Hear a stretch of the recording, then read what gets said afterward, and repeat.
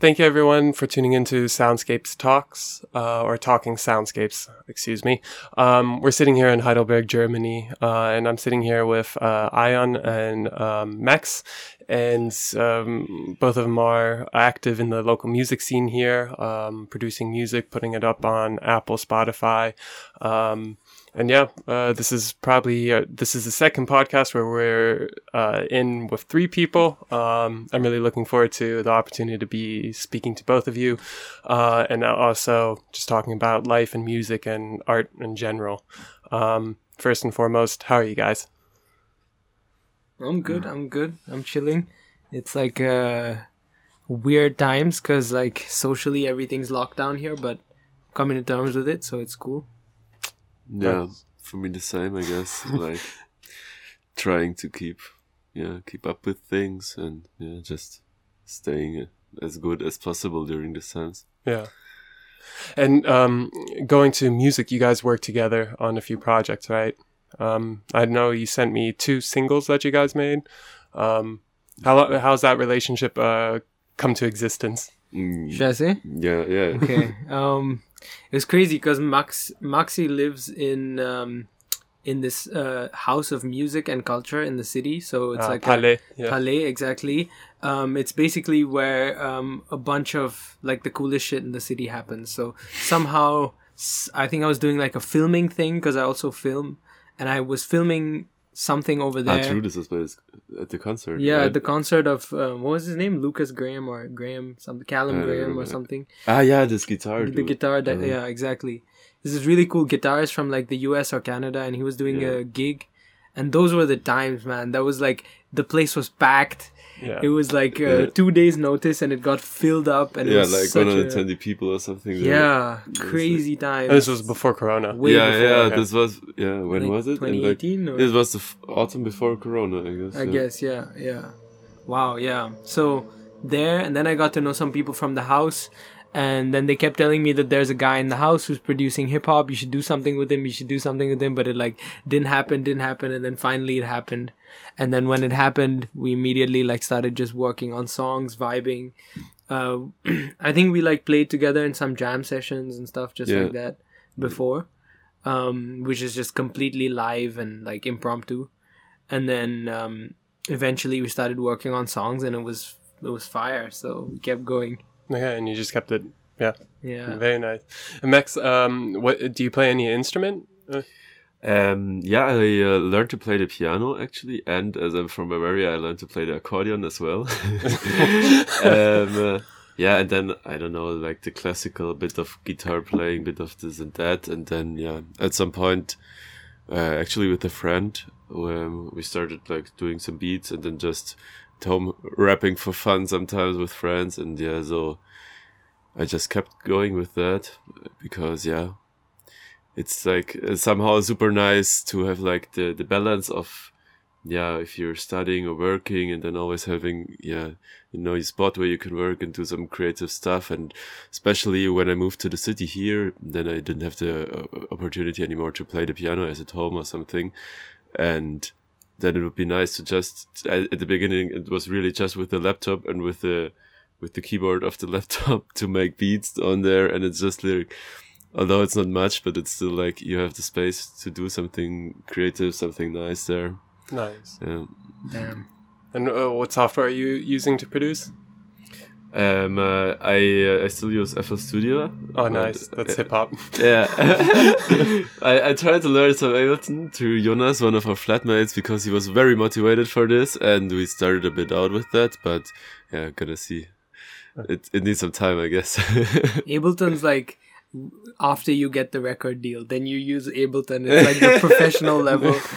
Crazy. But I think like even for example, Marcel, another producer I work with, who's worked with us as well, like he got Ableton. He's like an expert at FL Studio, but you just can't get out of FL Studio. Like it's the thing is, like you're so used to it. Like you want to check out the other.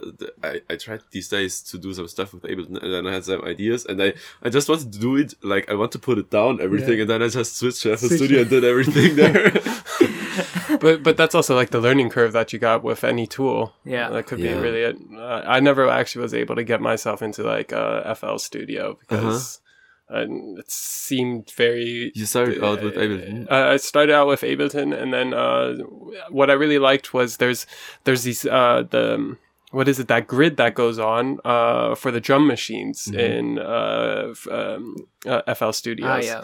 And somehow that like attracted me, but then I was in the whole system, in the whole DAW, and then you're trying to come up with an idea, and if it's not coming out, so you get clogged, and then all of a sudden you're like, fuck this.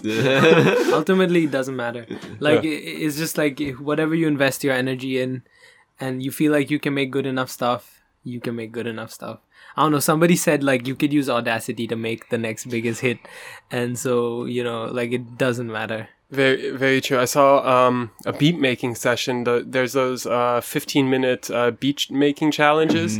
I don't know who it was, but he sampled the track using Audacity, and I thought, oh, he's just sampling the track from Audacity. No, he starts like cutting it up all in Audacity, and I'm like, how do you do this? How are you keeping count? Like, there's no grid, there's nothing going on. Crazy. Dope. Yeah, but that's if you think about it, like that's how hip hop was like. It was 30 years ago, 40 years ago of like cutting it up that way and like using a little spinner on your MPC to make sure you hit that like right spots on the sample. Yeah. And I think that's like the key thing though. Like it's definitely worth going back to those things. Like when I can afford a sampler, or like when you can afford a sampler or whatever, I'm going to buy it from my producer friends or some shit. Like, cause it's just worth having fun with that, cause that's how it was created. And I feel like that's the closest you can get to like a real instrument, even though none of that stuff really matters. But it would be fun to have, to really just hit the keys. Yeah, absolutely. And not use a computer at all, but like layer these tracks and hit keys and turn knobs and make a beat. Have you ever gotten to do that? Well, we've used samplers that are like very new, and they've been always hooked up to computers. So never really done the pure like sampler experience, no. No, that's like the Jay Dilla vibe. Exactly, yeah. Those guys were insane. And then also to be able to visualize the music, because you have to like see everything in your head before you start playing around, really. Or at least not everything, but have a really good vision of like where you want this to go with the sample. That's true. Which is, really crazy. Yeah, but actually sometimes I feel like with the visual aspect, it has more of a connection for me in a project, like in a FL project. I got more like, I know how it's gonna be look when I play, I don't know, I play something on the piano or record some drums in the project, and I know what it's looking like. And sometimes I find it hard to let loose of this visual context that I have and think of what the music really does in my brain, and what associations I got and what associations I would have if I just hear it without looking at the FL project. So that can actually be also a nice thing. If you just have like a real instrument in front of you, some analog stuff, and you just you have to visualize it in your mind, right? Exactly, and then so you can get to the associations you get by the music, and not by how the keys look when how the patterns look when it's expressed in FL Studio. That's so true. Oh, I actually like just last weekend while dinner was cooking, sat in front of my computer and was like, because the dinner, I wanted to make a beat on my computer, but like the cooking was too noisy for me to hear the sounds off my laptop speaker. So I was like, you know what, I'm just going to hit mute and just try to go off of just straight up drawing it out. And then like see, and I like just picked like some go-to sounds that I know and just sort of like constructed a song off that, and just ended up sounding all right. It wasn't the greatest, but it was like it was the exact opposite approach of what you guys were just explaining, of going fully visual and then hearing it at the end. That's fun.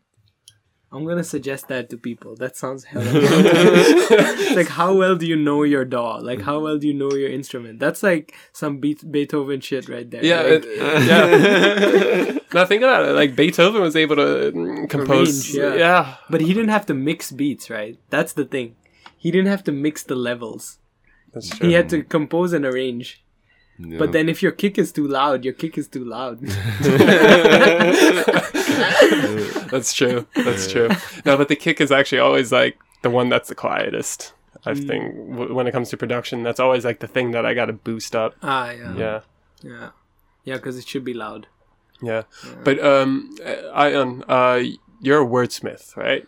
Or do you also produce? No, I'm like when it comes to hip hop and music, I'm like 95% the wordsmith, the rapper, the writer. Yeah. Okay. I was listening to your album, good album, from 2019. Don't Temporary remember. Play. Yeah. Which sort of seemed like a start of like your you even said genesis of this whatever journey you're on. And then at the end you read a poem, your first poem or something like that. It was like a the one from 2019 you're saying the Come Up. Is it the Come Up? Yeah.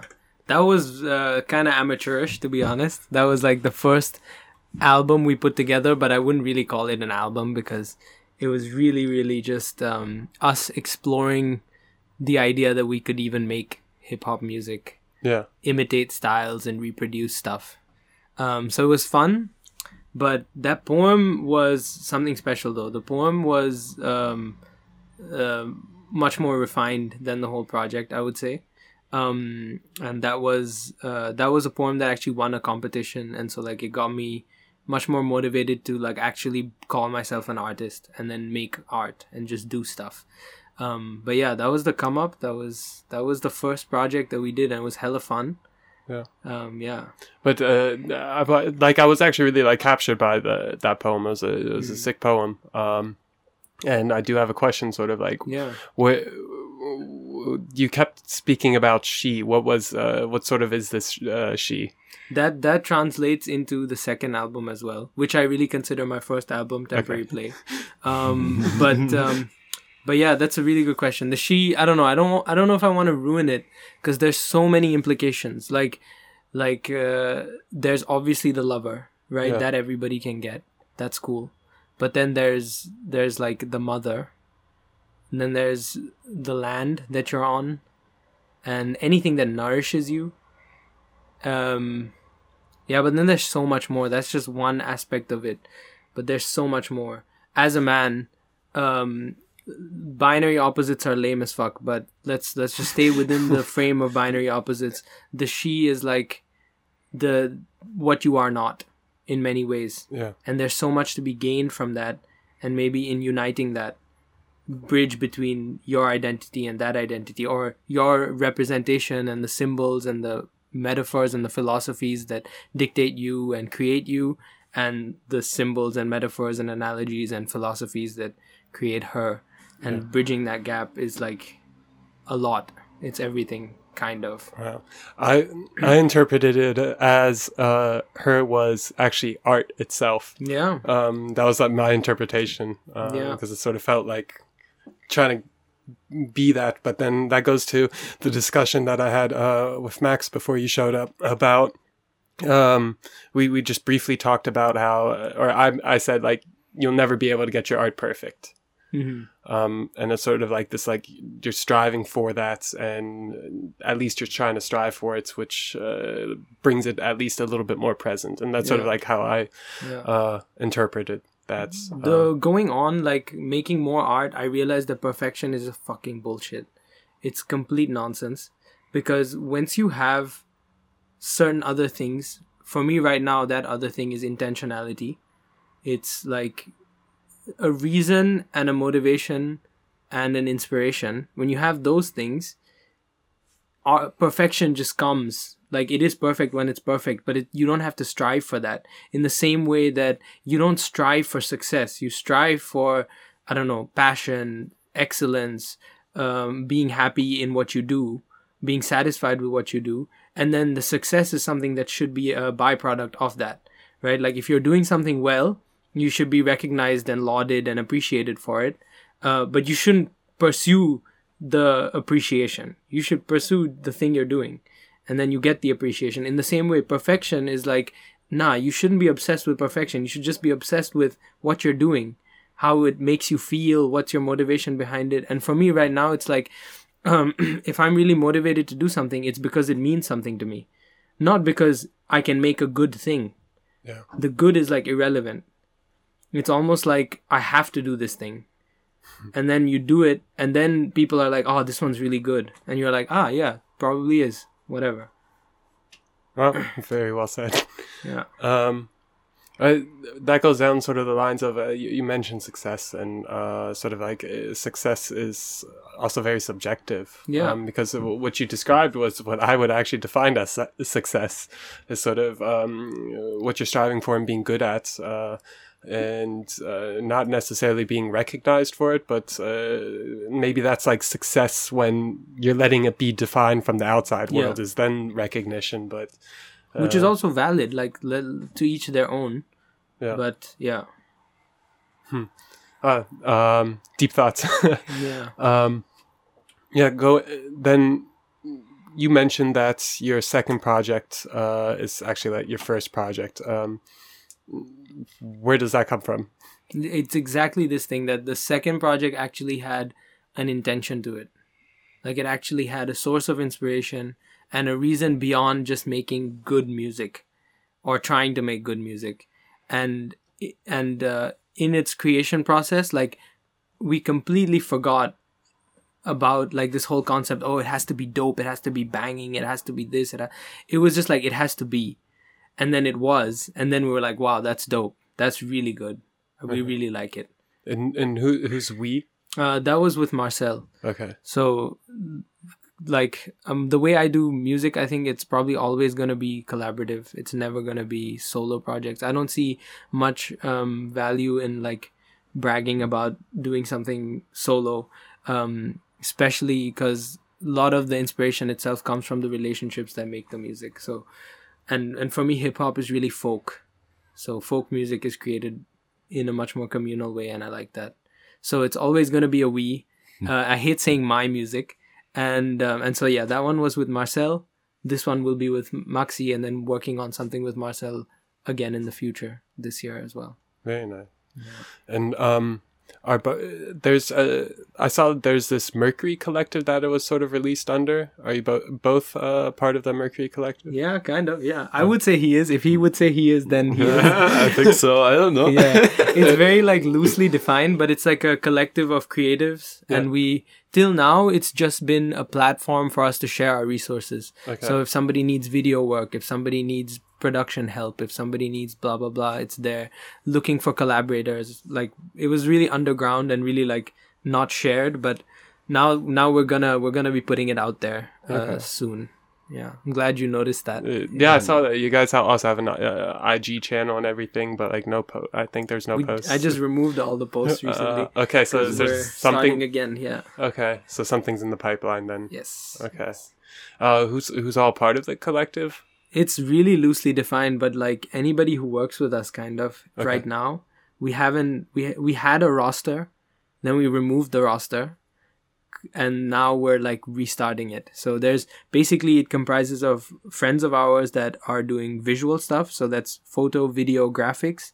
There's music production. There's vocalists, writers, singers.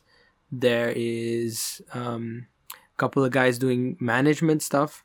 There's a couple of people doing like creative writing as well. Okay. And so yeah, right now it's really film and music and production focused.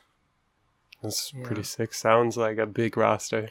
Yeah, it's decent. We're making it smaller though. That's what we're doing right now. We started out too big, and we couldn't get too many chefs ruined in the kitchen. Everybody was bumping each other. Everybody wanted to steer the ship in a different direction. Yeah, but which was dope because it really at that point it enabled everybody to do their own thing better, which was great.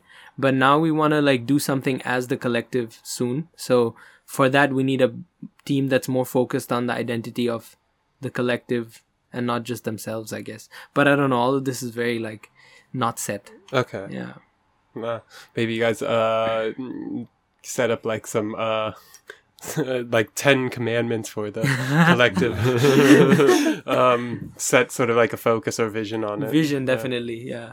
But no, I'm not gonna try compete with God on no commandments. It's all good. Okay. You could just do. Well, I don't know. Biggie did it. Yeah. True. Yeah, we'll see. But we can talk about that like off the mic as well, because we'd be down to collaborate with like other institutions or groups or collectives as well. And try to build something up. Yeah. Yeah. And that's sort of like what really art is about, is collaborating a lot and working with a lot of people. But I have like a little bit of like a more individual perspective maybe on it, in the sense of let's all collectively do something, but everybody's got to carry their own bag. Absolutely, in a way. yeah.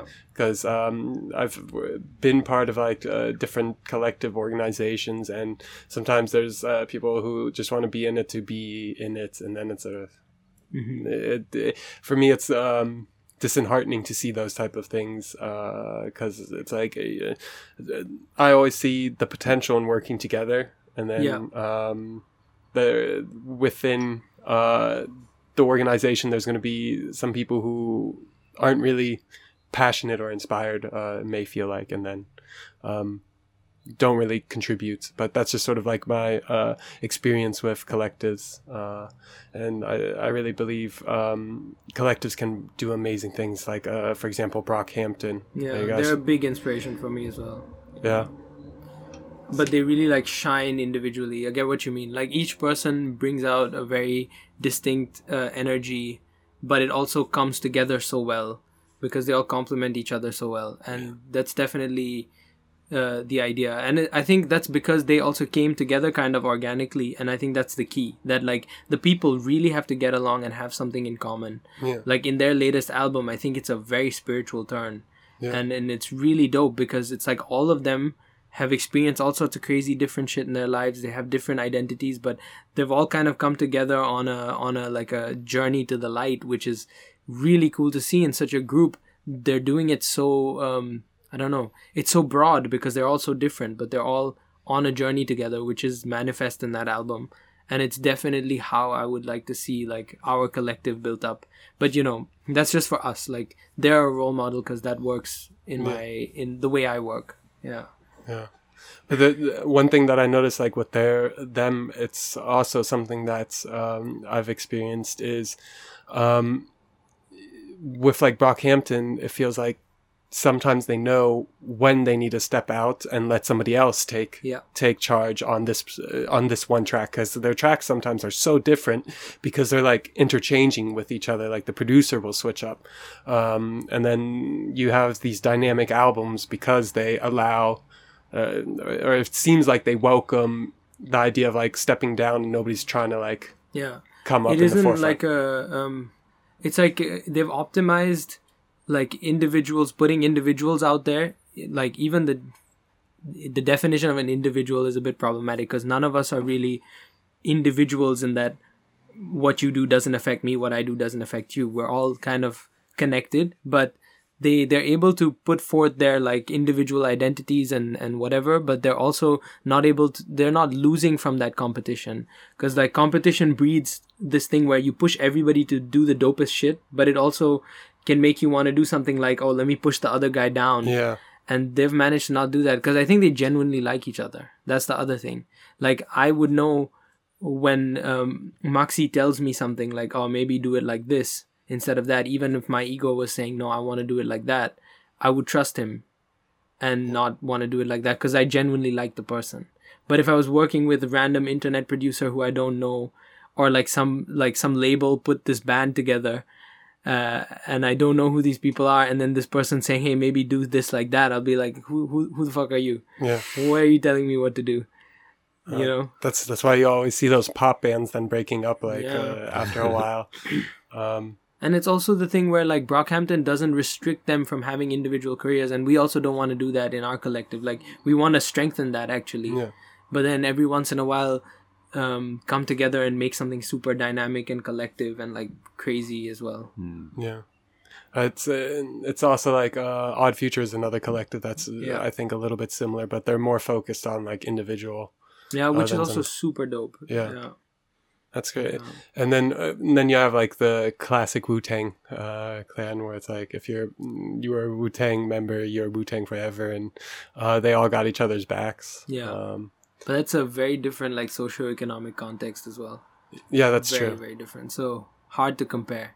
Like Odd Future and Brockhampton, I'm far more comfortable comparing with us because they're like farmed off the internet. There are members of them that are like privileged like us, even Odd Future, but like Wu-Tang, NWA, even like Top Dog, these are like untouchable because they're formed out of stuff that's way tougher than anything we've seen. Straight up dirt. So, yeah. And you can hear it in their music. Like it's like they're fighting for, like their music's is like what you want to put in your headphones before like you go play a football game or you go weightlifting, because they're like fighting for their life in that music. Yeah. It's inspiring, and like when it comes to this competitiveness of like, I gotta come up on top. Yeah. Yeah. Yeah. Do you guys have any inspiration, sort of like outside of just the collectives, like individual artists that inspire you? Max? You go for it. You go first. Okay. There's a couple. Like it's really hard. Like I'm whenever somebody asks me what's your favorite something, I hate that question. Because like, who am I to define who is my favorite? I don't know, but but like, there's many, man. Right now, the collectives are a big part of it. I'm being more and more inspired by like Jay Dilla and these old producers. I'm really I'm listening. I'm trying to teach myself about jazz. I'm trying to listen to like Indian music more, Bollywood music, but then also like more classical stuff. Kendrick Lamar, obviously massive. Like he is for me the ideal of like critical acclaim and pop appeal. Like not losing the idea of hip hop, which is that, you know, it's music for the people, for the parties, for the, you know, fun times, getting drunk, going crazy, but then also uplifting society and not losing touch of the political, social aspects of it, but then also being extremely poetic and not losing any of that. So he's like on a crazy level that way.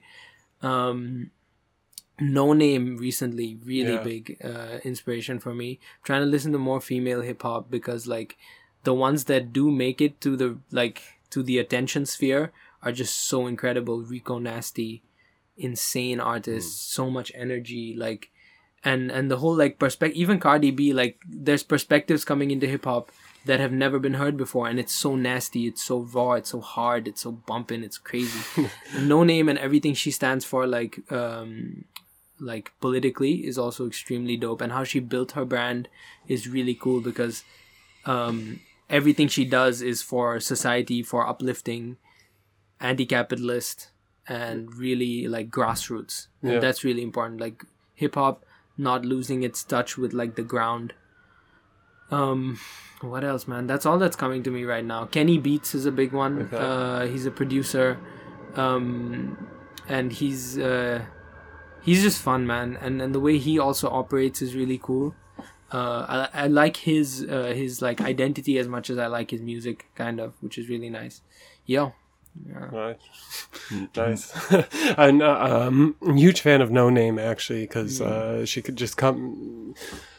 She carries that spirit of Chicago with her. Absolutely. And there's something ever since like, to say like Chance the Rapper came out of Chicago in like a whole nother way after like the last person to do it like that for Chicago was really Kanye. And then there's I would say Chance came out and did something big, and No Name sort of like held on to sort of the platform that he built and really did the grassroots work for. Yeah, I think he might have. I'm really critical of Chance in recent times because I think his music has really gone to shit.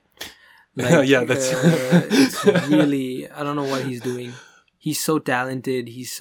But I really blame it on a very like close-minded Christianity that he's like fallen victim to.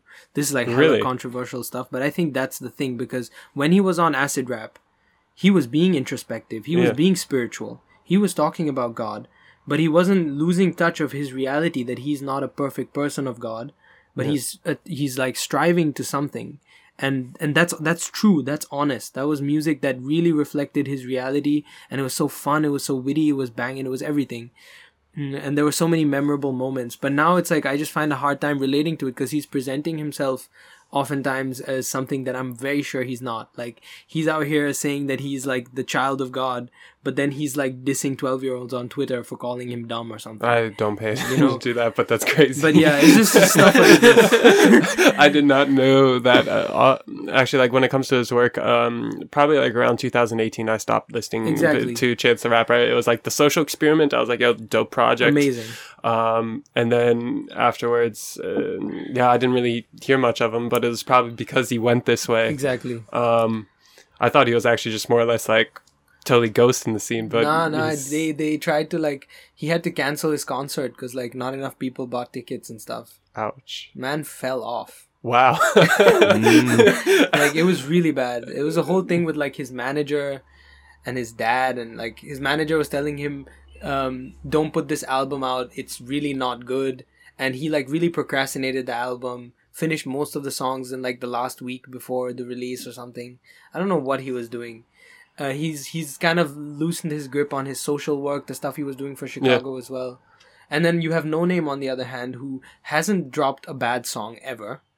Like, it just keeps getting more and more interesting, and her voice is so powerful. It's so soft but so powerful. And then she's doing so much community work. It's insane. Okay. Maybe she just took over the reins. Yeah. I hope she takes it further as well, because that's a voice we need. Okay. Yeah. Crazy. And Max, your sort of inspirations? Yeah, for me it's actually hard to name like certain artists, but if you ask me for my inspiration, I somehow got to come back to Palais, because that's basically my inspiration. Because basically anytime you get into the kitchen, like the place where you usually chill all together, like you come in and there's usually like, there's no time you can come in, there's no music playing. And as there's like 11, 12 people living there all the time, and then like all the friends chilling there and everything, there's every half an hour, there's completely different music, completely different style, and so many things you listen to there. And yeah, this reflects somehow in my own consumption of music. As I told you before, like, for me, it's still like every 2 weeks I get something else that I'm absolutely into, and then I listen to this all the time. I don't know, like the last weeks I had a phase, I was chilling with a friend, and I got to know another dude who was doing beats and rapping, and he's from London, and he's like doing super cool, I don't know what the style even is, I don't know, SoundCloud rap, super cool. Yeah. And I just listened to his like, I don't know, he got 10 tracks, and I listened to it like for a week straight because I love this shit. And that's always how it happens, like somebody shows you a cool artist in the kitchen, and then you keep listening to that, and then next stuff comes in and takes over somehow, and then you have so many different people there, and the styles just reflect that as well. And then it's gonna be jazz in one day, then the next day Ion comes in and drops some bangers, and then I don't know, somebody's putting some classical music again, or some South American stuff. That's also what we listen a lot. I don't know, folklore, or what I absolutely love, for example, are like Cuban pianists, some of them like Ruben Gonzalez, for example, is like amazing. I can listen to this like for hours as well. Yeah, it is like, What's momentarily going on in the kitchen, so to say, with music? Yesterday it was like the political German rap fraction, like I guess, from this part, actually the one I like most is like Disaster. I hear his like latest album a lot as well. This is the one you sent me? Yeah. Yeah, because it is so super nice, because he's got like, I don't know, I would call it like honest beats, like they're super straightforward beats, like really heavy, but I don't know, just really, really good beats. And then he's like super political, and he's like rapping super aggressively, just like the way you described it before. Like, it's a music you can listen to if you're trying to get yourself hyped for sports or something, but not in a stupid way, like which is so annoying at some point in rap, but in a like very intelligent way. And he's using the platform he has to give a message. Sounds so boring. You heard just a lot of science, but like he's really talking like like stuff, and you can feel the situation of people that are not having the nicest life, and you really feel it, like the way he's describing it, and it's so amazing because it makes you understand people and understand how people suffer, even in this places, and yeah, that's for my part.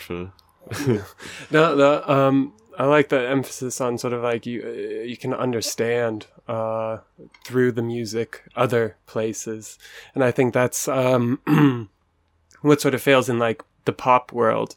So like when you turn on the radio, like people who just listen to only music on the radio, they don't really get to have that experience of being able to feel like a different place or a different world or a different perspective.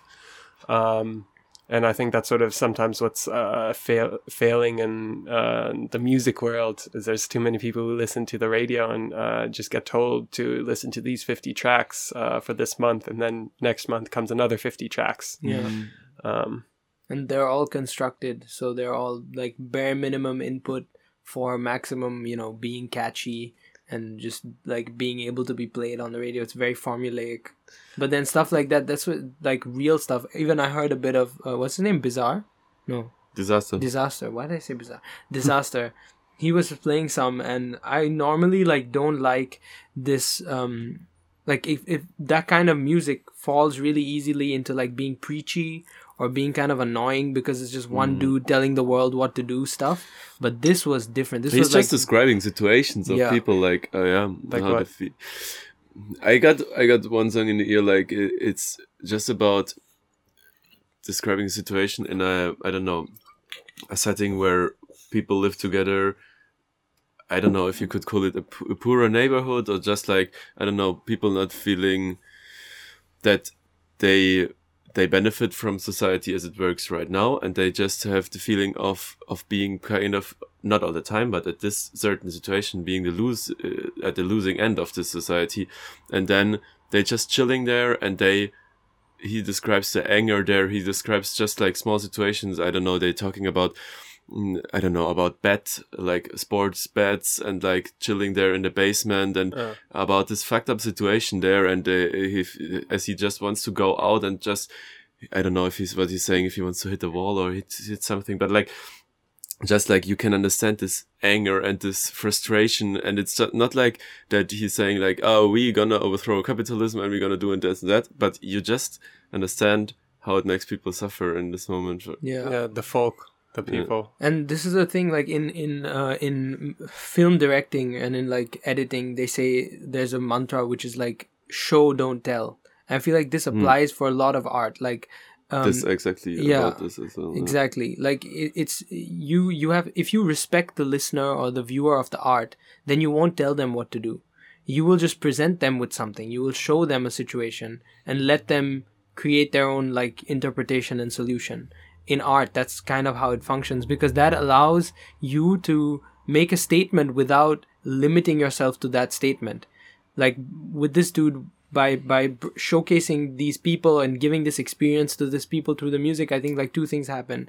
One thing is like when you tell, you cut the emotions completely, but when you show, you can really make the listener feel something. Yeah. And then once the listener has felt something, the second thing happens, which is like they can sit and process their emotions and then come up with something that they should do.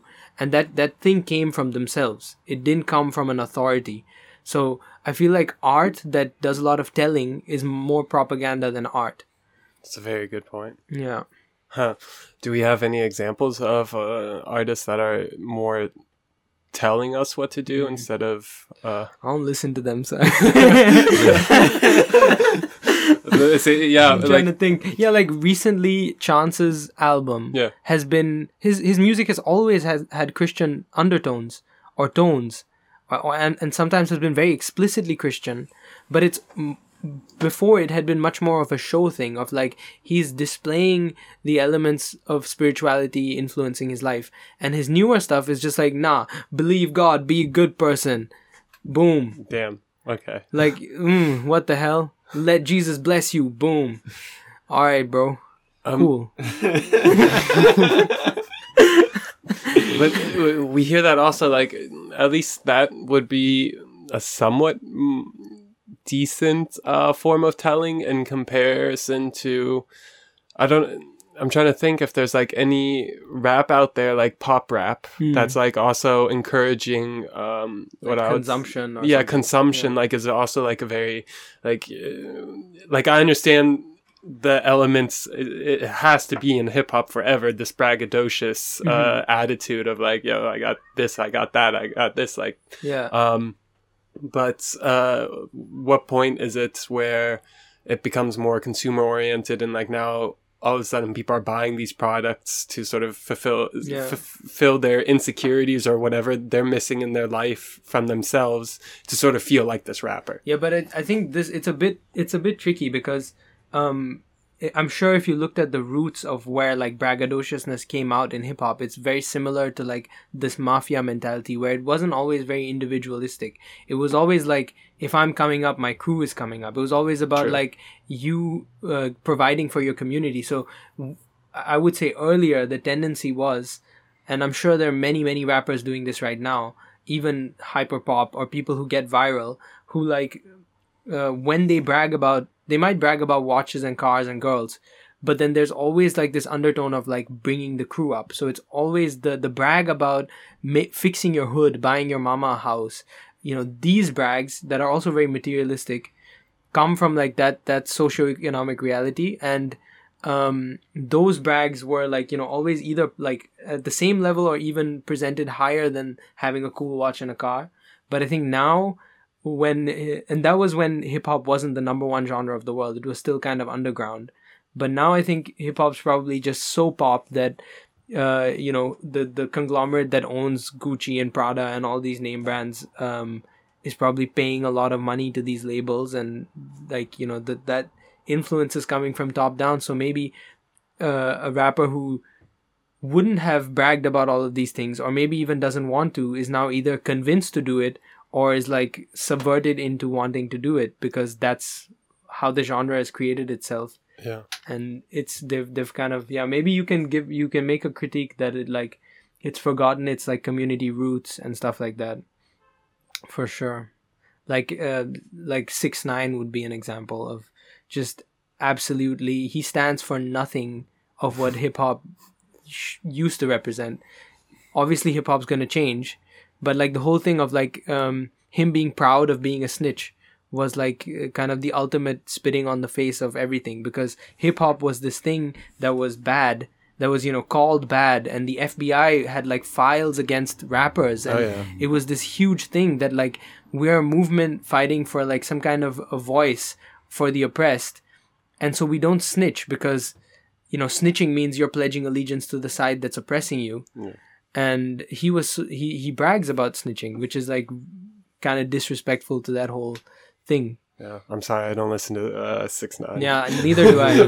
But you know this. I just know about it, but like, don't listen to it. Save your ears, bro. Yeah. It's not. I only heard his diss track when he came out of prison or jail. He had that one diss track where it was like all painted, mostly because the music video was very obscene. It looked like an entire Skittles commercial where there's the walls were painted and each woman had like a color on it. But when I heard that, I understood why he actually has that fan base that he has, and like he actually has a fan base. He does bring some form of substance or carries a little bit of that hip hop, but I think it's very morphed from the one song that I heard from and it's very selfish and individualistic. Like he represents caring for nobody but himself.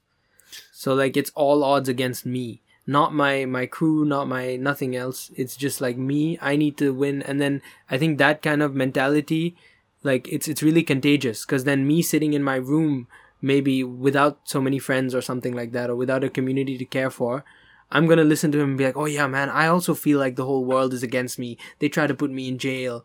They tried to do all these things. They're trying to cancel me on the internet. Oh man, fuck all that. I'm going to do everything for myself. Nah. But it's for me, those aren't the beautiful things I want to appeal to in people. So but definitely it's doing something. Otherwise it wouldn't exist. Yeah. Yeah, and maybe it's a mirror to sort of what we're going through in society, because it seems like we've turned very individualistic, and it seems like it's getting a little bit more and more. I really like one thing that I noticed, oddly enough, through Corona times, and I think Corona times is also really encouraging people to become more self-centered and more individualistic. Maybe because there is these rules and regulations being put onto people. That people want to take more control over what they can. But like I regularly go walking through the woods in my neighborhood, and I live out in the woods essentially, and the last 2 months I started noticing all the fields that I used to walk across started getting fences and signs that saying do not enter private property. And it's just sort of like, that's, I would say, is like maybe what's going on is that this we're becoming a little bit more individualistic to the point where it's becoming toxic, and like social media, look at that, how much people want to flaunt themselves and present themselves. Yeah, my argument is basically that the reason why I think individualism is bad is not because of any other reason except for that it makes us sadder. It makes us forget that we have community, we have friends, and that in caring for other people, in giving a whole lot of fucks about other people, you kind of rid yourself from an unnecessary existential dread about yourself. It's a really tricky kind of idea, but I'm thinking about this now, that maybe we're suffering a spike in like mental health issues right now. And I think that has something to do with the individualism, in that everybody feels like they are alone. And then everybody employs the full capacity of their mind to think existentially about their own existence. And our minds are not our friends. Like, it's just, that's where insecurities come from. And so if you apply all the horsepower up here into like thinking about yourself, okay, it's a form of like self-obsession. It can manifest itself like that your Instagram feed is just you all the time. But then the flip side of that is you also are hypercritical about yourself, and you think deeply about anything that you think might be a small failing. And if you had community, if you had friends who had their problems and you cared about their problems and blah, blah, blah, you just wouldn't have all that capacity to think about yourself. And in thinking about yourself, it's not like you are as bad as you think you are. You're also creating that impression of yourself that, I hate how I look. If you had 50 things to do that day, you might just cross a mirror and be like, I don't look good today. But it wouldn't really matter. But if you have nothing else, no other responsibilities that day but to look in the mirror, then you might, really start to existentially hate yourself for how you look. Yeah. It's just an idea. I don't know. No, I can build on it. Like, it seems like a self-fulfilling prophecy. The more individualistic we go, the more individual we will be, or in the sense that we get so self-consumed with ourselves, and then we only start thinking about ourselves, and then our only hobby is like ourselves, and we're not really doing anything and being part of a collective, which pushes one further away from that. I'm just thinking out loud about this.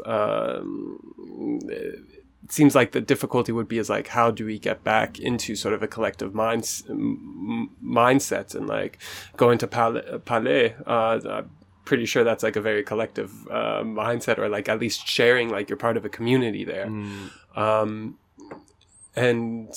like when you look around, everybody is sort of like living in their own houses, and the only time you really are living with other people is when you're young and you're in a VG. But when you say this with the spike in mental health issues, I'm not sure if it is like just this general tendency towards more individualism that is causing this, but rather, as you said, I would also see it like, you probably have to look at studies for that, but from my feeling, I would just assume that it is more from, as you said, from these circumstances that come with Corona, because we are, on the one hand, we have to to be careful and have to take a lot of precautions in order to not infect other people. And by doing this, we restrict ourselves and we are not able to do the stuff that usually gives us balance in our lives. That is like doing this, that we basically quit doing the uplifting stuff we usually do. We don't go to listen to music. We go to parties to do sports in teams or whatever, like all this stuff that usually gives us the balance. And on the other hand, we have the feeling that we have been doing this for society, for the greater collective, but it's not really acknowledged. So I think for my feeling, as I said, with this mental health issues, you have to look at studies, what it really is in the afterwards. But for me, it feels like that this combination is pretty toxic as well, that you are like lost a lot of things that gives you a positive uplift in your daily life. And on the other hand, it's not even acknowledged by the society that you're doing it for. So collective good. Yeah. But what I was saying was like beyond Corona, that like we're suffering a mental health spike even before Corona. Suicide rates and everything is like more, even though we have an abundance of stuff that we need to live and wealth. But yeah, this but you is could also argue that like but also that this individualism, I don't know, that it could also be that you take more time thinking about yourself. You take into consideration what you really need. You look into what you're really feeling like.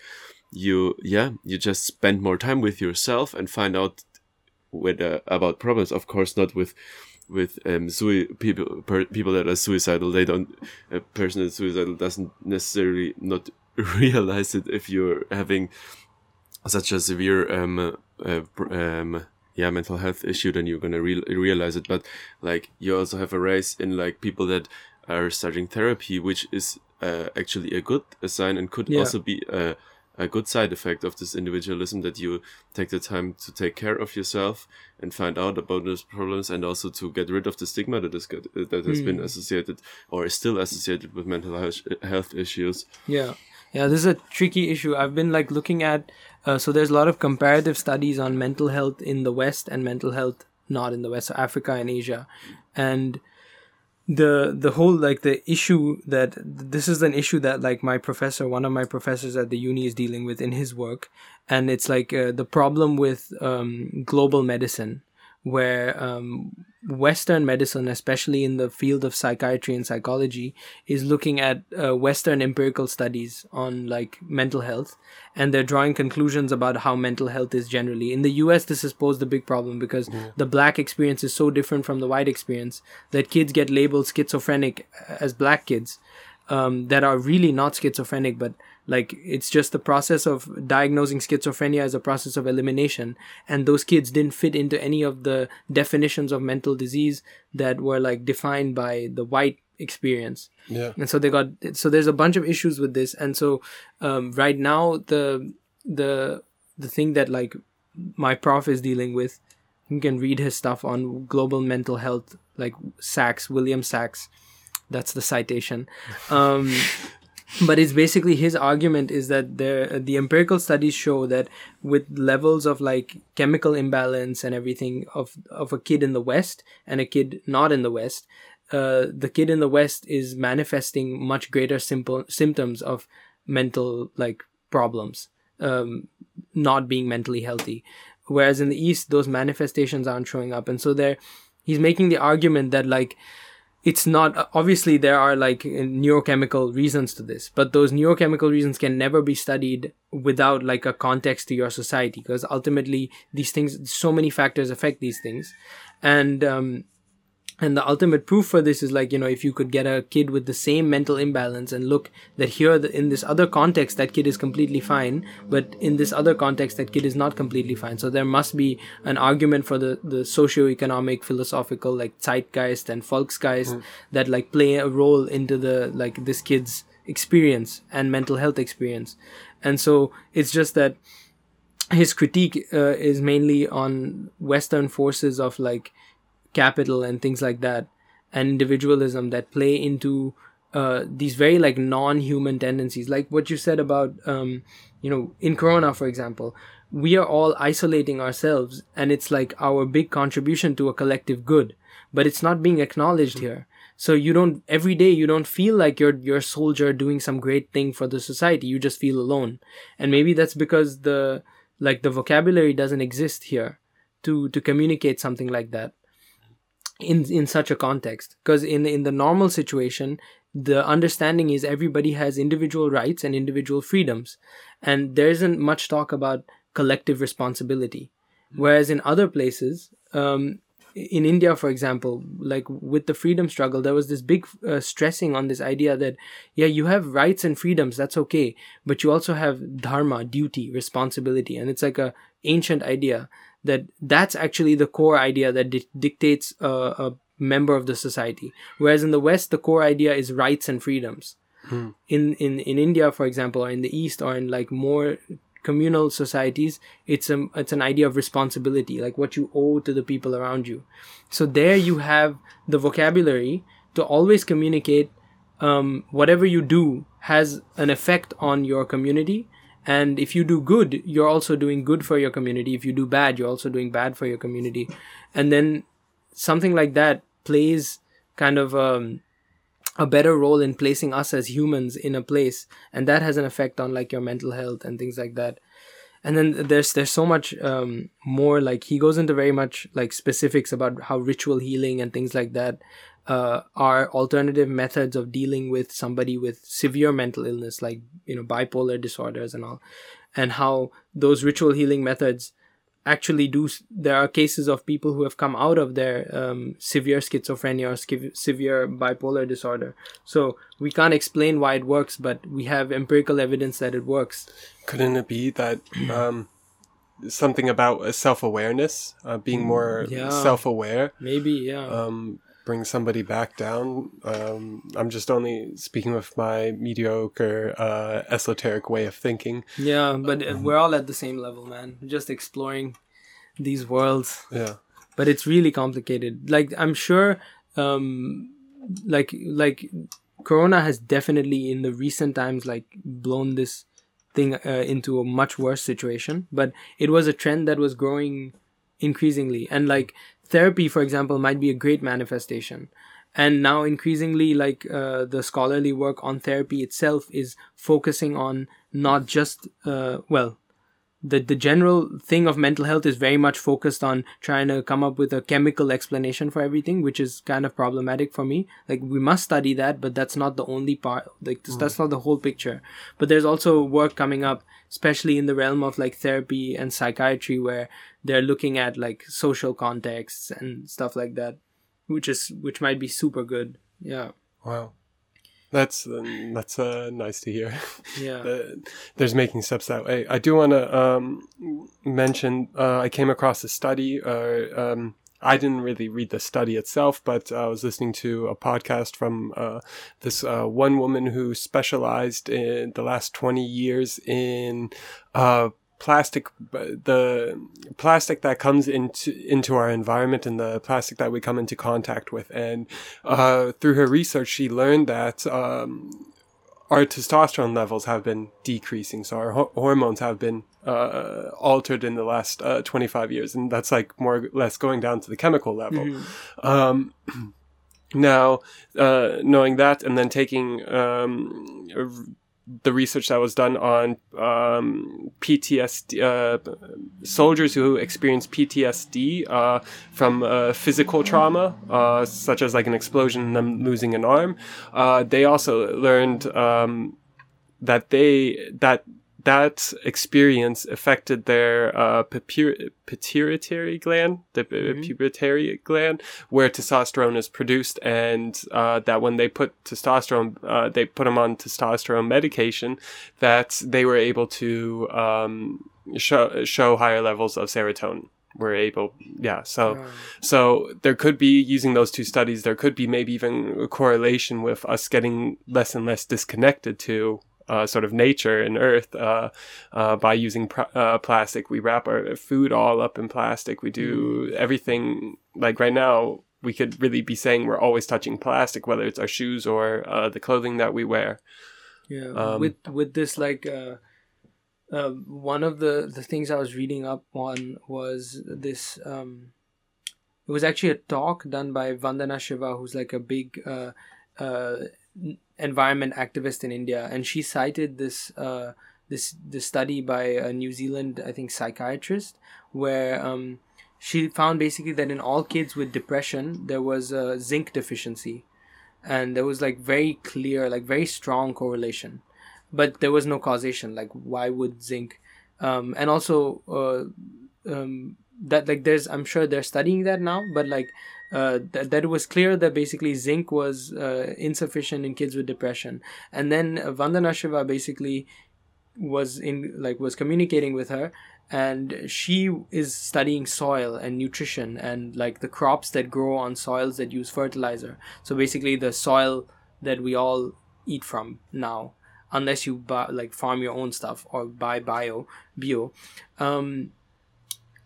all those crops had zinc deficiency as well, because the fertilizer kills the zinc in the soil, and it doesn't put the zinc in the plant. So basically they came to the conclusion that like one of the big reasons for zinc deficiency in such a systemic way right now, and the spike in depression and all of this, if from a valid like neurochemical standpoint, could be literally how we're treating our soil, and then the food that we eat is causing a zinc deficiency, and having a zinc deficiency may lead to depression.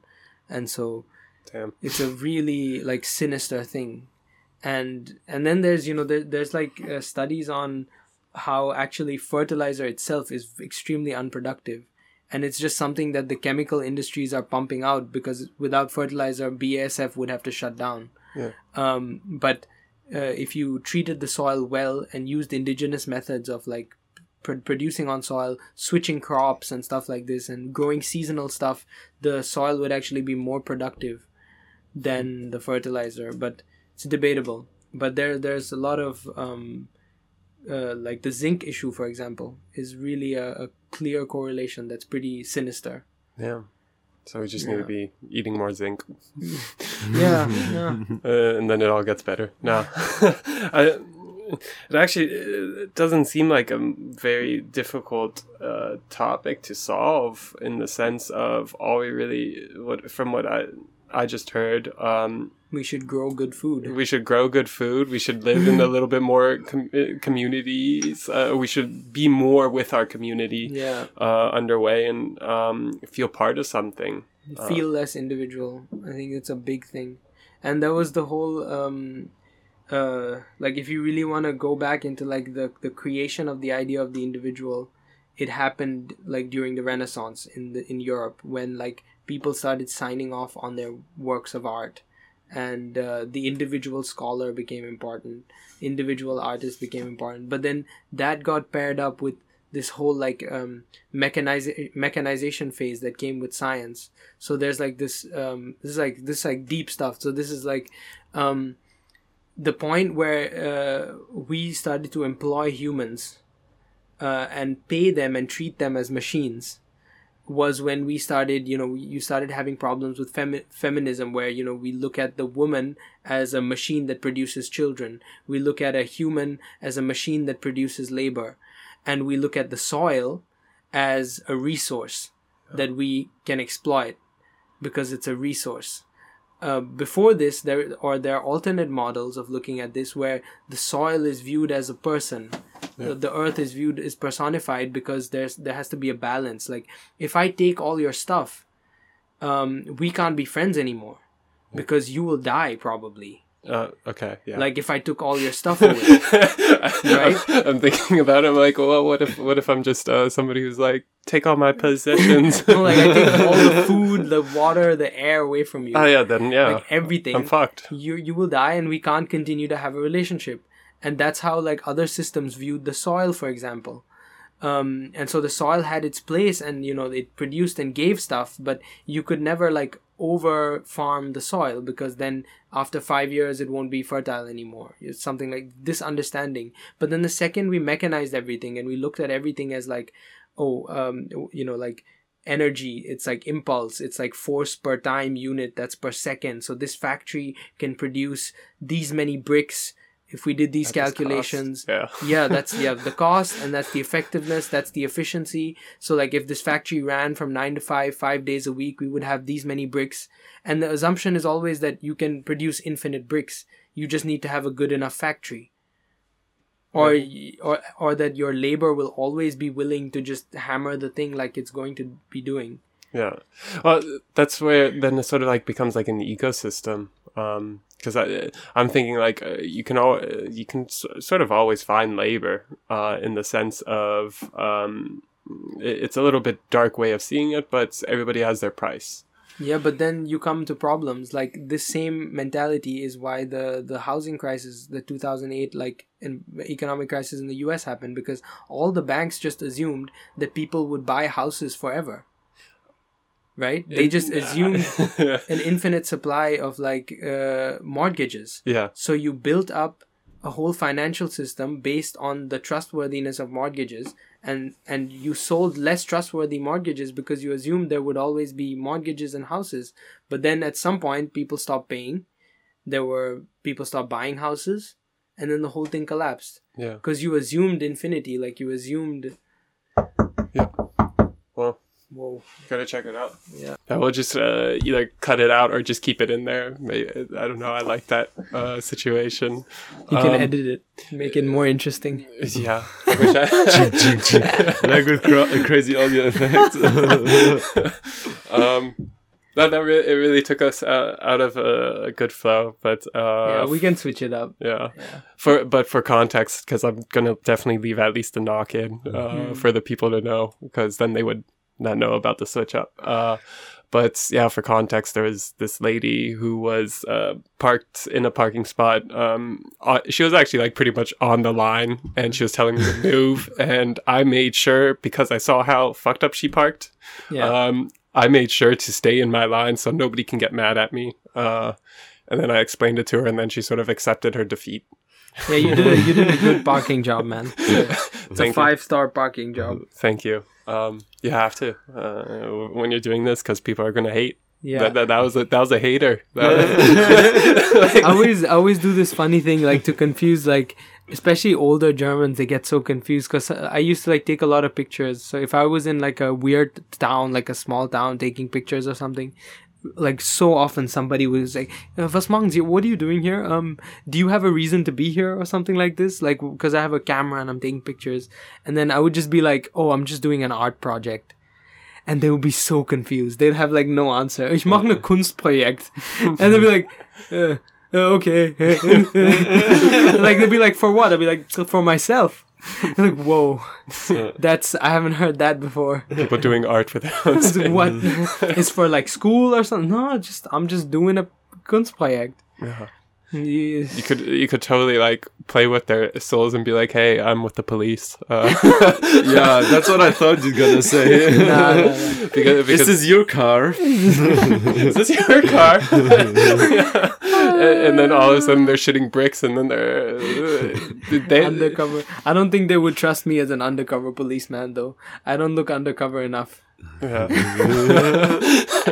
Who knows?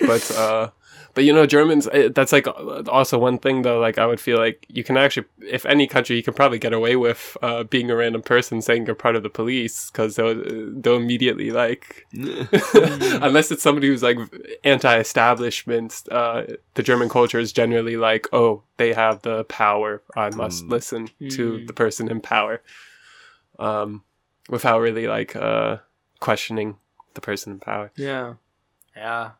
Do you guys want more drinks? My throat's getting a bit dry. Talking is... I'll have some water. Yeah. We can just split the water. Yeah, let's share another one. Yeah, we can just share water. Yeah. Thank you. Oh, how is it cold?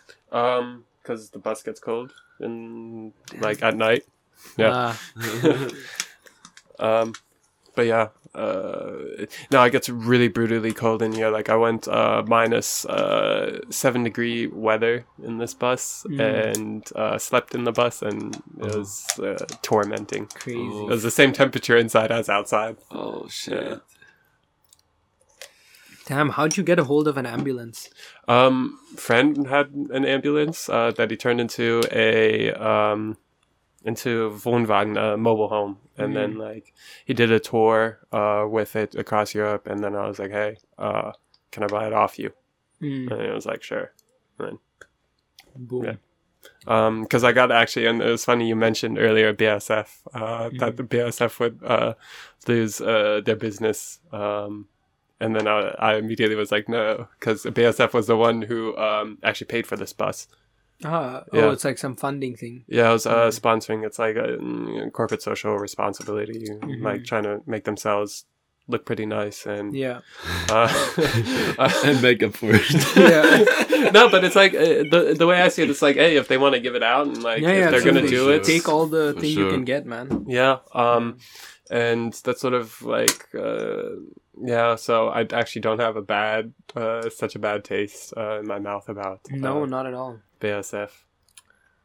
I mean, in that context, yeah, but in general, it's really funny. Like the whole philanthropy and social responsibility thing was like it's cute because like these are the institutions that create extremely fundamental problems throughout history, and in the last like 50 years they all do a little bit of corporate social responsibility. Yay. Oh, dude, it's lovely. We love them. Yeah, no, but it's gonna always be existing. It's unless like there's some crazy wild change that goes on. But like what blows my mind is like recently, like with this gender discussion, is now, or race and gender, those two. It's like the last 5-7 years, all of a sudden these corporations give a fuck. Yeah, so much. Yeah. But they don't address the fundamental issues. That's the thing for me, is that you can't have a binary understanding of the world in all things. Yeah. And then suddenly be like, oh, but we're super cool with like transsexual people. Yeah. When you have built the world to destroy identities that don't conform to your systems. Yeah. And then you be like, oh, transgender people are cool. And then they're going to like own it and everything. Yeah. Because they realize that the masses... Yeah, it's pretty nasty, but then it's sort of like... something is happening, I guess. Awareness is a good thing. Yeah. Yeah. Well, you first have to become aware. Yeah. Look in the mirror and then sort of see it. And then, It's like... It's like when Nike makes like an anti-racism ad, but then they're like shoving a sneaker in your face. Oh, kids get shot over sneakers. They get like jumped in the States. Like, Yeah.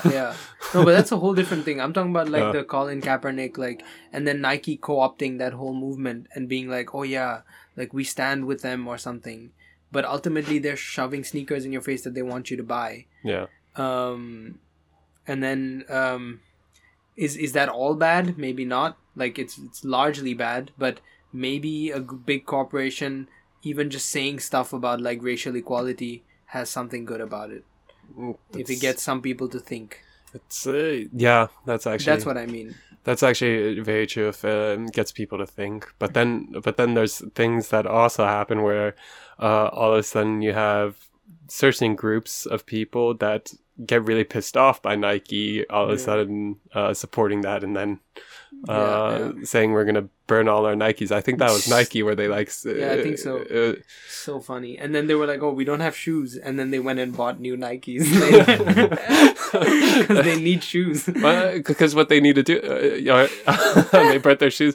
No, but like what if they didn't even own a pair of Nikes and then they bought a pair of Nikes only to burn them, and then like what I would find even more ironic about that is like they're all of a sudden posting them burning their Nikes on social media, which is just them trying to signal to the world, hey, I belong to this identity group. Yeah.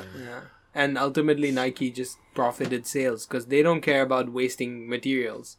The Vietnamese kids are just gonna pop some more sneakers out the factory. Yeah. So that's that's one of like the Nachteil, the contra, the disadvantage. Disadvantage, yes. Yeah. There you go. Of like this whole thing is all the like almost slave labor that goes on in other countries. I recently saw, because there's such a huge demand for these COVID tests, I came across a video, or a friend sent me a video of these children packing these COVID tests in their like living room, and it like like in all fairness, they looked like they were being taken care of. It looked more like a hustler dad was like, hey, I got an opportunity for this family, let's all but like that's sort of like it was a pretty decent video, but like I can imagine it's probably worse in some other cases where like children, instead of doing arts and crafts or anything, exploring their own selves, they're like sitting there packing these COVID tests. Yeah, but that's just the consequence until we are able to get robots to do everything for us and artificial intelligence. As long as that still maintains that people have a decent standard of living, because it could just get worse. We could just, industry could just say, oh, since we have machines, this section of the population is now irrelevant, and we don't want to have to create resources for them, so let's just remove them. Could also happen. Maybe with like a virus or something. But yeah, it can go either way. No, that's just me kidding around. But it doesn't seem like so far fetched. Like to create something to try to eliminate a portion of the population. It was already it's happened before. Yeah, exactly. Yeah. I think. I mean, maybe not in a virus way. I don't know about a virus way, but we've eliminated populations. We do that a lot.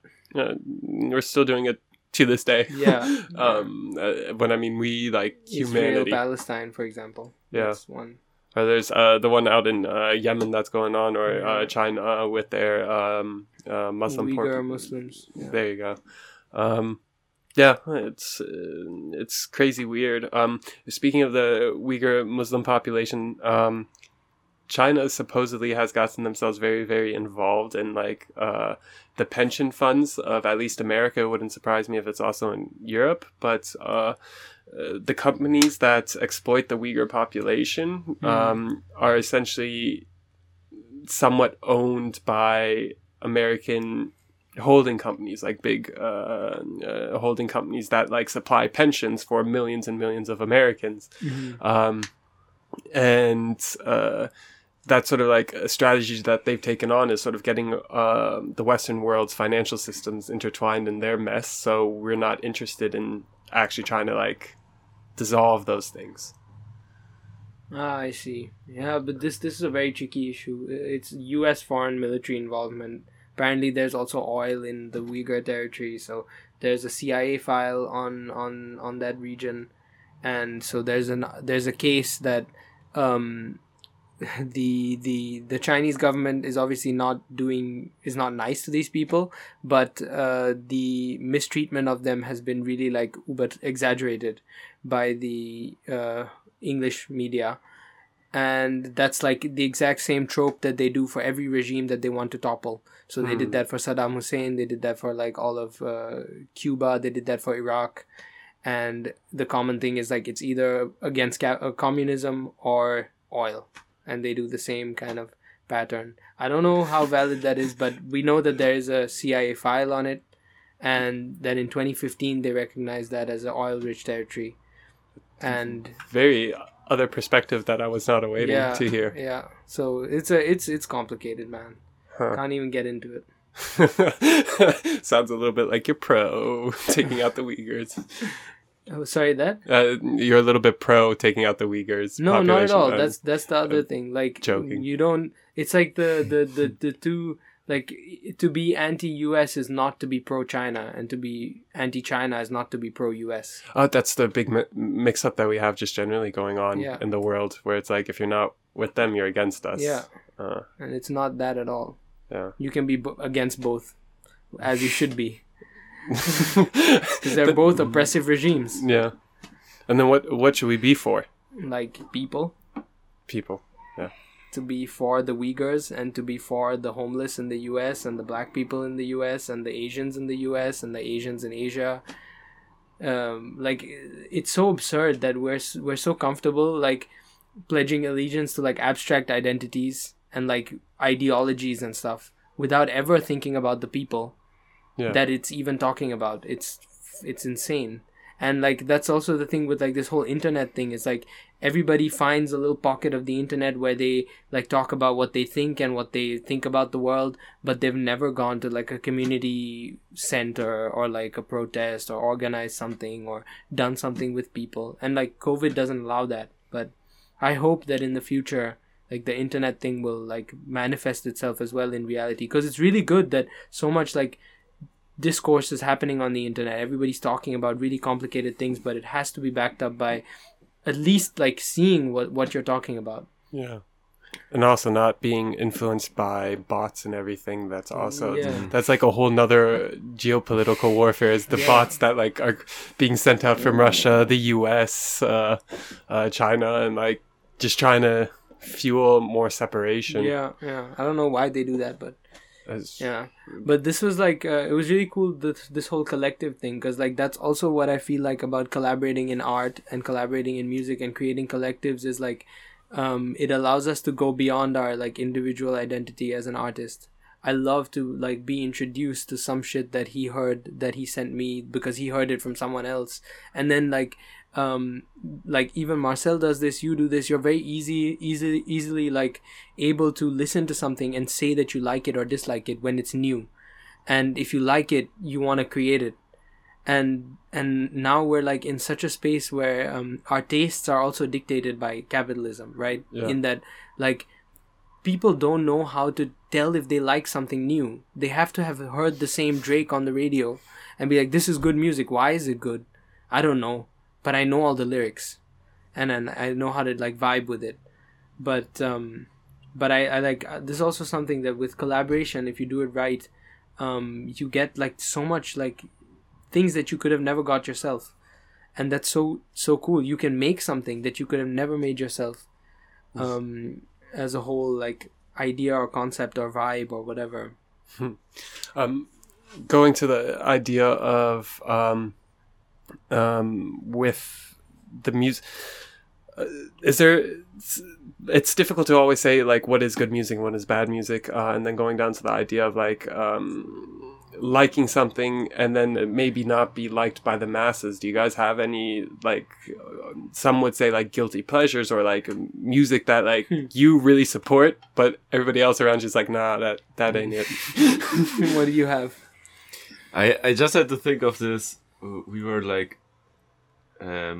spontaneously chilling with a neighbor these days. She had her birthday, her 30th, and we were playing some music on the street, and somebody asked her if she had a special wish, and she said like Blue Velvet. I don't know if you know the track, like, oh fuck, I don't remember the artist, but it's like a track from the, I don't know, 70s, 80s. Like my parents got it on cassette and we always listened to it when we were going through holidays in the car, and it's like, I don't know, it's a bit kitschy and everything, and it's like just this kind of music that you like 60s, 70s music that's like super cheesy, and it's like, yeah, but it I don't know, if it catches you, it catches you. That's, but I don't know, you can, I think as there is, as you say, like as this, I feel like a bit like what you said before, that it's pretty clear what you understand with good music.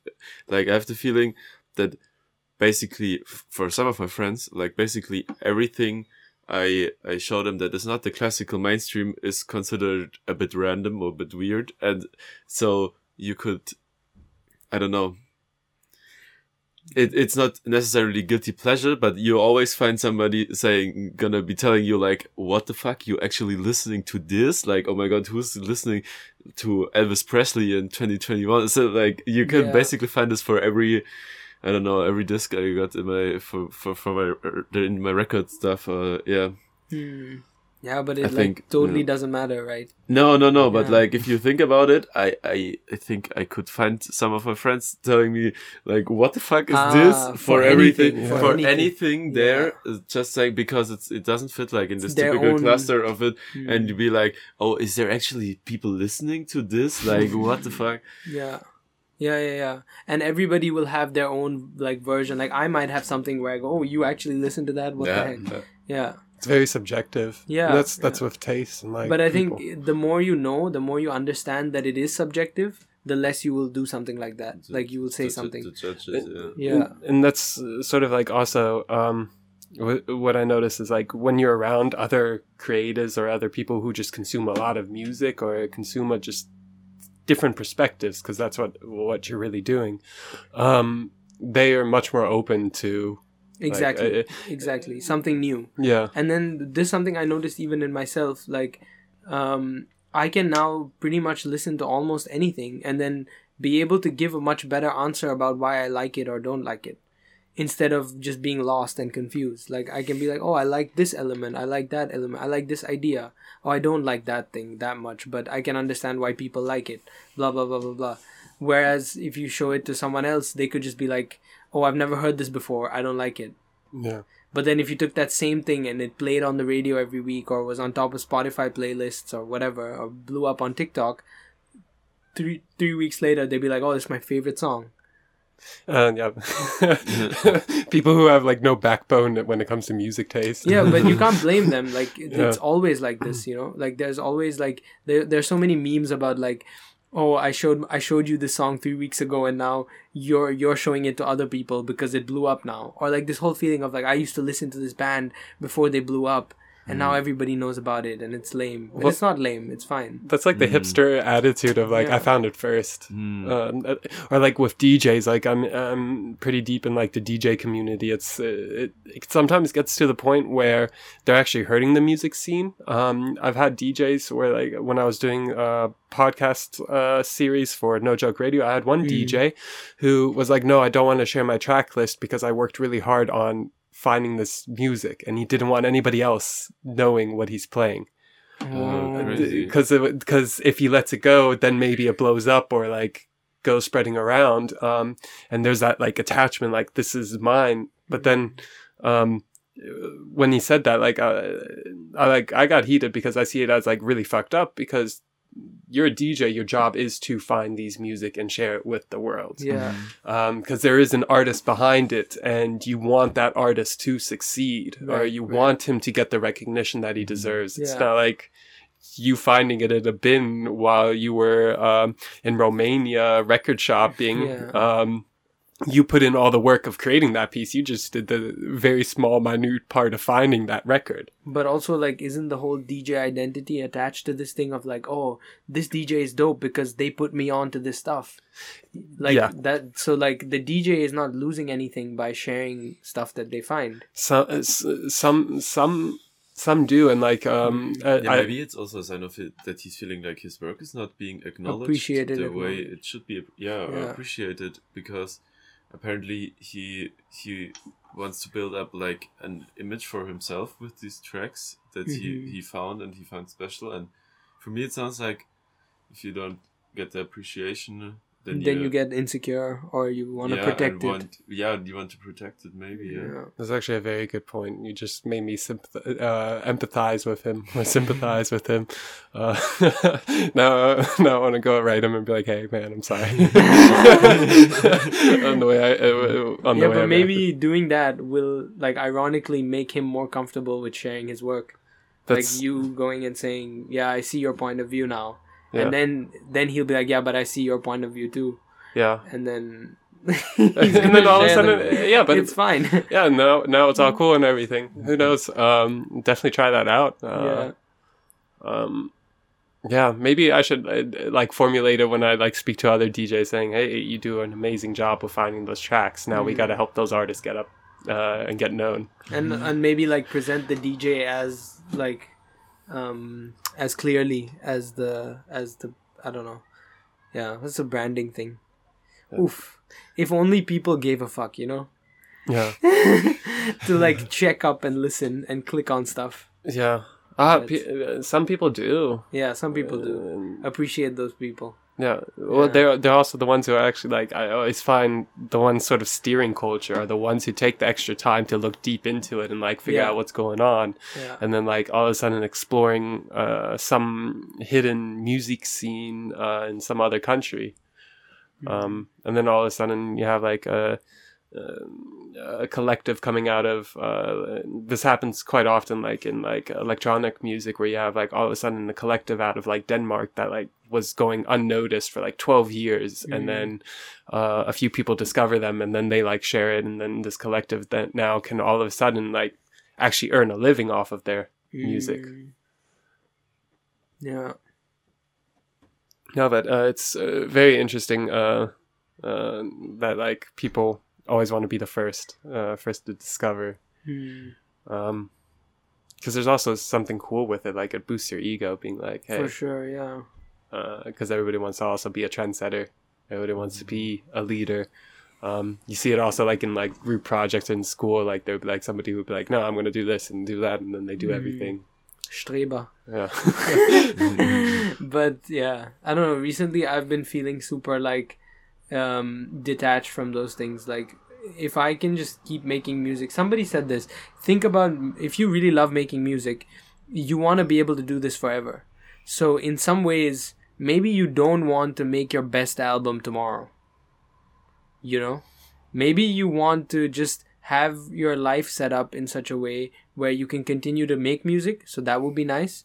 But then like not make your best album tomorrow so that you can make it 50 years later. So that means you can make music for 50 years and like love doing it and keep growing. And like, if that's what you want. And I was like, yeah, it's probably what I want. I probably don't want to like ever like not be recording songs and writing verses and like working with people. So suddenly I'm super cool with the idea that my next album won't be the best album ever. Like, that's fine. It's also like almost like a growth mindset. Yeah, and then you're exactly. also not getting caught up in trying to make it so perfect. You just are like, on to the next one. Yeah, on to the next one. Exactly. Like, the main thing is I'm blessed that I get to be able to do this. And then, whoa, people enjoy it. That's amazing. I'll like maybe tailor it a bit to people's enjoyment, sure, because I'm like, I care about what people think. But like, because it's not completely selfish. It's not completely like, oh, I'm doing this for me. Obviously not. If I was doing it for me, I wouldn't put it out. That's a lie. Yeah. But like, it's this balance of like, oh, people can appreciate like the music. They're liking it. It's a vibe for them. That validates me. But then I can also make better stuff.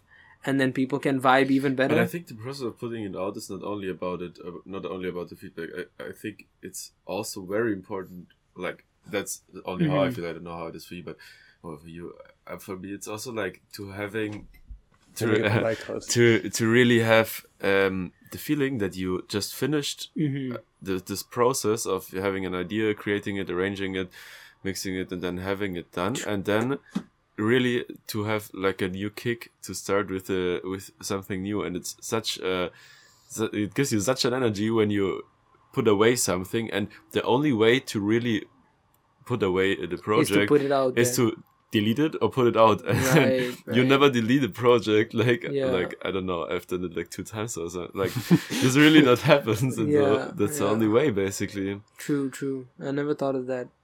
Yeah. Because then once it's out, you can't touch it. You can't play with it anymore. It's done. Yeah. Yeah. It's like out of sight, out of mind, because like sometimes you like go back and like look at all your projects and you're like, maybe I'm gonna like go touch up something, and then you get just caught up in that and just can't move on. Yeah. I'm also like super obsessed with that feeling of like when you know something is done. That feels so cool. It's like you can't even explain why it's done. Like you can change this and change that and change that and maybe make it more complicated or make it more this or that.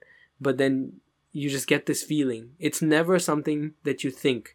It's always like a feeling that comes and you're like, all right, this is done.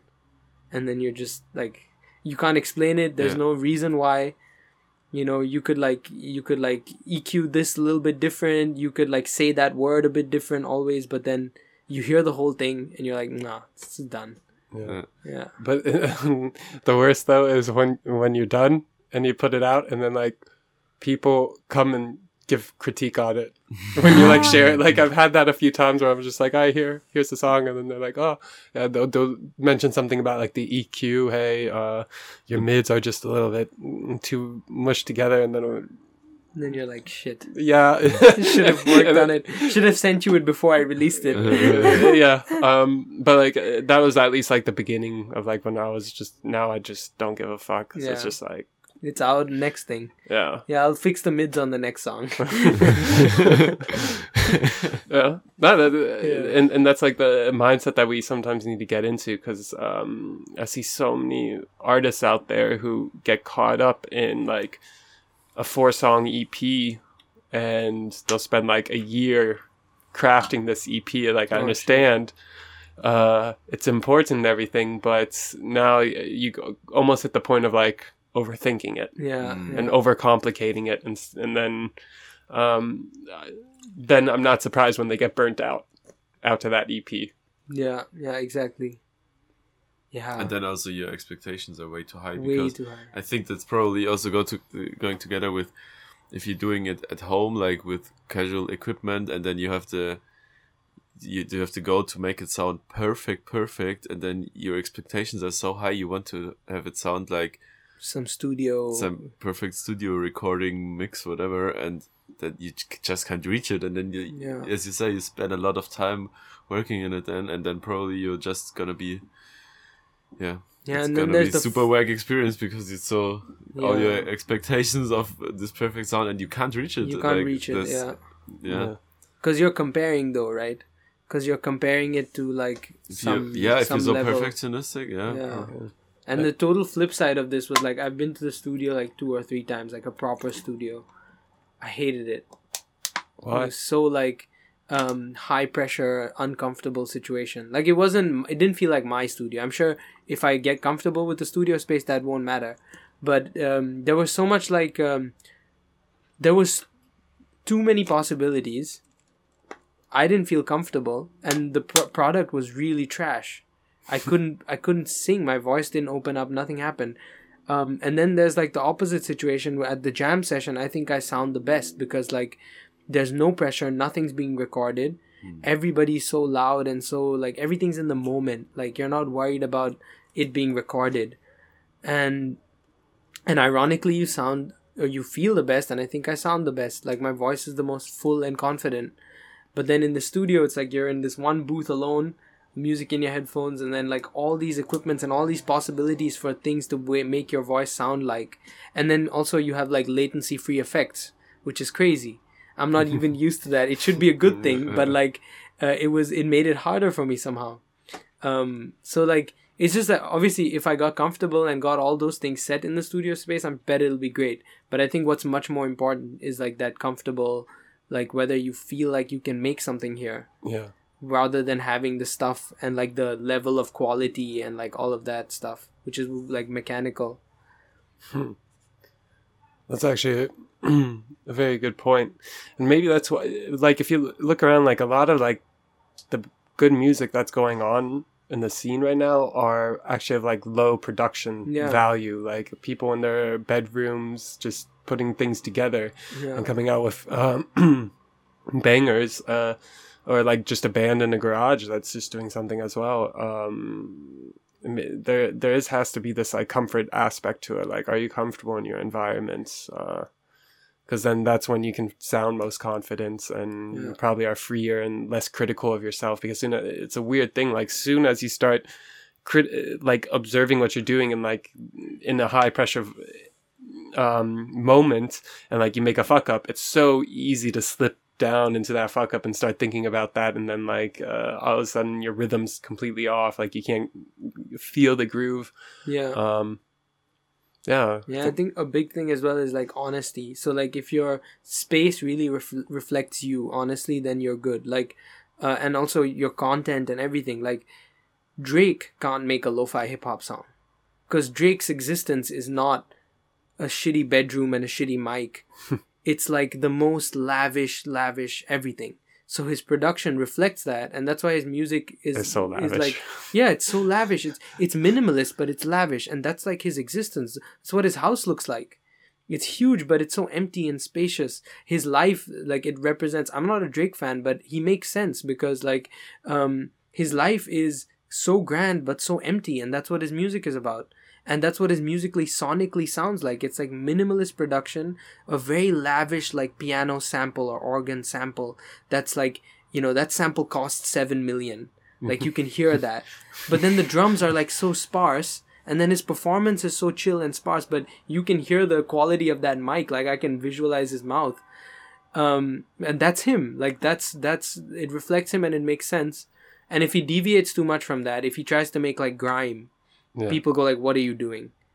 You know, because that, like, why are you trying to put a UK accent on and like do grime? Like, that's not you. I think that's just his. He started his whole career out as an actor, so Yeah. I think It's also a part of him, I and find so it, it makes some sense. I find it funny and pretty also. I think good that he's doing that. I know he gets a lot of like No, I hate don't for hate it. it either. Yeah. But like he's pushing people to go sort of like outside of like what you are in a certain sense. But it doesn't work to become as popular, I guess, until he really makes it his own, though, right? Yeah. Like his whole thing with like the reggaeton kind of influences. At the beginning, it was like, "What are you doing?" But now it's kind of ubiquitous. It's everywhere in his music, and it works because he's made it his own. He's probably partly also made himself a part of that reality. Yeah. Which is why the music works as well. And the same thing I noticed, like if I'm rapping about stuff that I really don't know about, it's not gonna be good. Okay.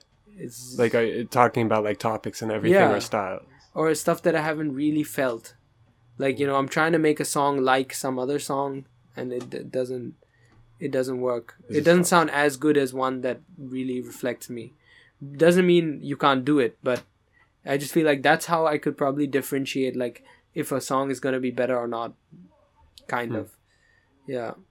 That's a good point. Yeah. Honesty. Like, that's one of the, like, the indicators, I think. And it's there in, like, visual art and everything. I feel like something can really, truly be organically viral if it's, like, there's something of honesty to it.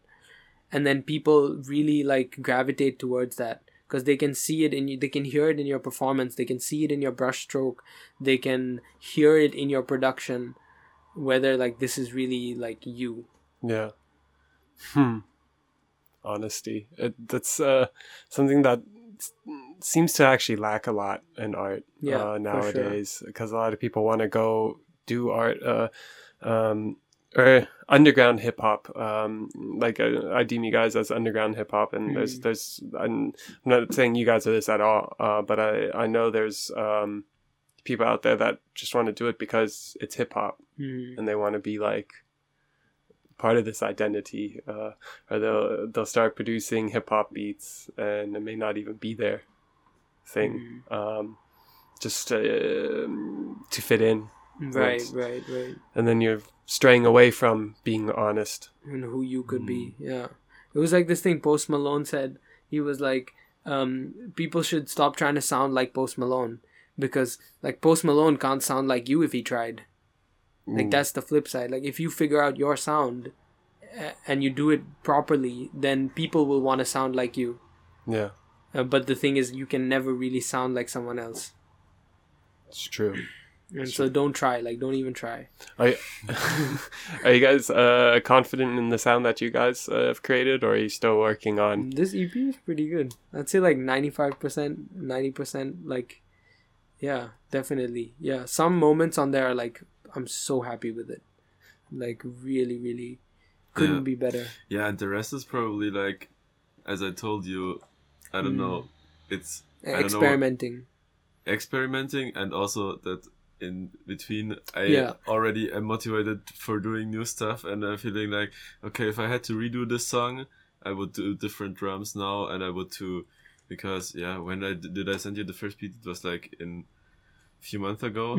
So yeah, with the time now, like in this month now, I would do it a bit different, like because I want to do new sounds now, which is good. And that's like just what we've been talking about before, like with this finish, as I told you, like the new energy is so much there for doing new stuff. So but I can only agree with it. Like super happy also with the sounds and stuff that came together there. And is it an EP that's coming up to be released, or has it already been? It's coming up. It should be. Should we say the date? I don't know. Should be like the end of this month. Okay. Basically, it isn't set yet. We had like some copyright issues. Oh, really? With the sample, yeah. What sample? Stuff. It was a label? It was a jazz track. Like I was super annoyed by the thing, because it is a jazz standard basically, and it was like recorded thousands of times, and so the person that recorded this hadn't written this track, but of course it was licensed with a major label. And this dude also, it was like one of like a really big, it was Sonny Rollins, like this a big jazz saxophonist, and he's still alive, but he doesn't have the rights anymore. It's like with a label. And we couldn't like reach anybody because we were sure like if we could ask them, like if we could talk to somebody, maybe we can show them the track and say like, hey, check this out. It's a cool track. What do you think? Can we do this? Because it's not doing any harm to anybody. And yeah, it was so annoying in the overall thing because it was the perfect sample because it was like just the sample and like bass, drums, ready, beat is done, and it's like it was the perfect sample. But yeah, I think we like played with it a bit and then it should work now. But like it's really dumb because like you can't even reach the label as an independent artist. And who profits? What label? Sorry? What label? Warner. Good luck. So and it's like not like who cares about the cash if they want this like the cash from the few clicks that this is getting, like they can have like all of no, it. They're gonna ask for like a big money upfront. Yeah. It's so random. Yeah. Yeah. Damn. It's crazy. This something like this happened before, and it's like they ask more money for the sample than like the whole budget of an indie album. And so you're just like, damn. Nah, fuck you. We're gonna alter the sound and slip it through the algorithm because I have no moral obligation to you. Yeah, but that's exactly the point because I'm 100% sure that if you'd be able to talk to the artist, that he wouldn't have any obligation at all. Like, you'd be like, fuck yeah, it's banging. That's dope. Yeah, exactly. Yeah, like imagine this, like you record a track and like 50 years later, some random dudes in the country, I don't know, they've never seen you, you never talk to these people and they just make something with your music. How incredibly nice is this image, like, and if the whole system was built like that, then I always imagine like, okay, let's say we sampled all of these people, I would like keep a record of like all the stuff we sampled, especially because like the algorithm only picks up like the big stuff, but there's so many smaller stuff that you sample. And then you could like, let's say the album blows up, or let's say your career is then set, you could then reach out these people and like do something. But now none of that is allowed. Now it's like all through this label structure and the money you give to the label, none of it is going to the artist anyways. Yeah. It's so, somebody else is making money in the middle, like so much money. Yeah. It's just terrible with like music copyrights and everything and like who owns the masters. I find it, like for me, it's so important that the artists themselves hold the masters. Yeah. At the end of the day, like I can understand like if the artist leases it out to the record label so the record label can push it and then gives it back after a while.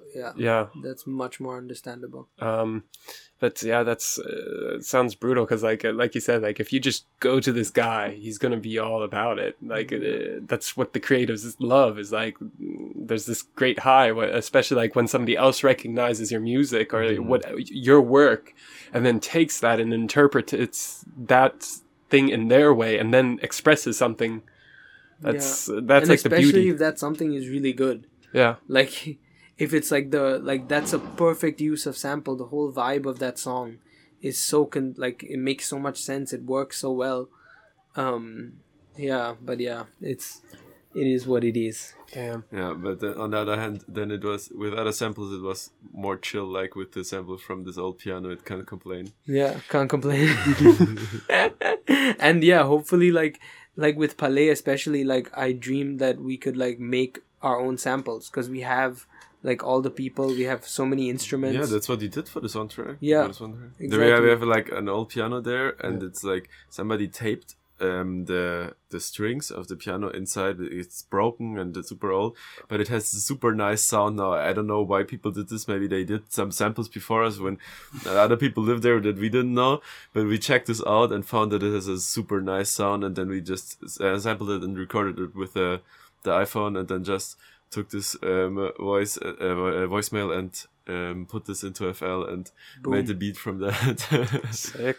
That's super nice. Like, and that's something that earlier I couldn't do at all, like, but I would love to do, because now we have Palais, we have people who are down to like do stuff like this, and so like to have a whole album or something, or a whole project of just like your own samples, your own compositions, that's really like, I don't know, that's it's like completing the hip hop circle. Like it's putting all the compositional elements of music but not losing the sample, which is so dope.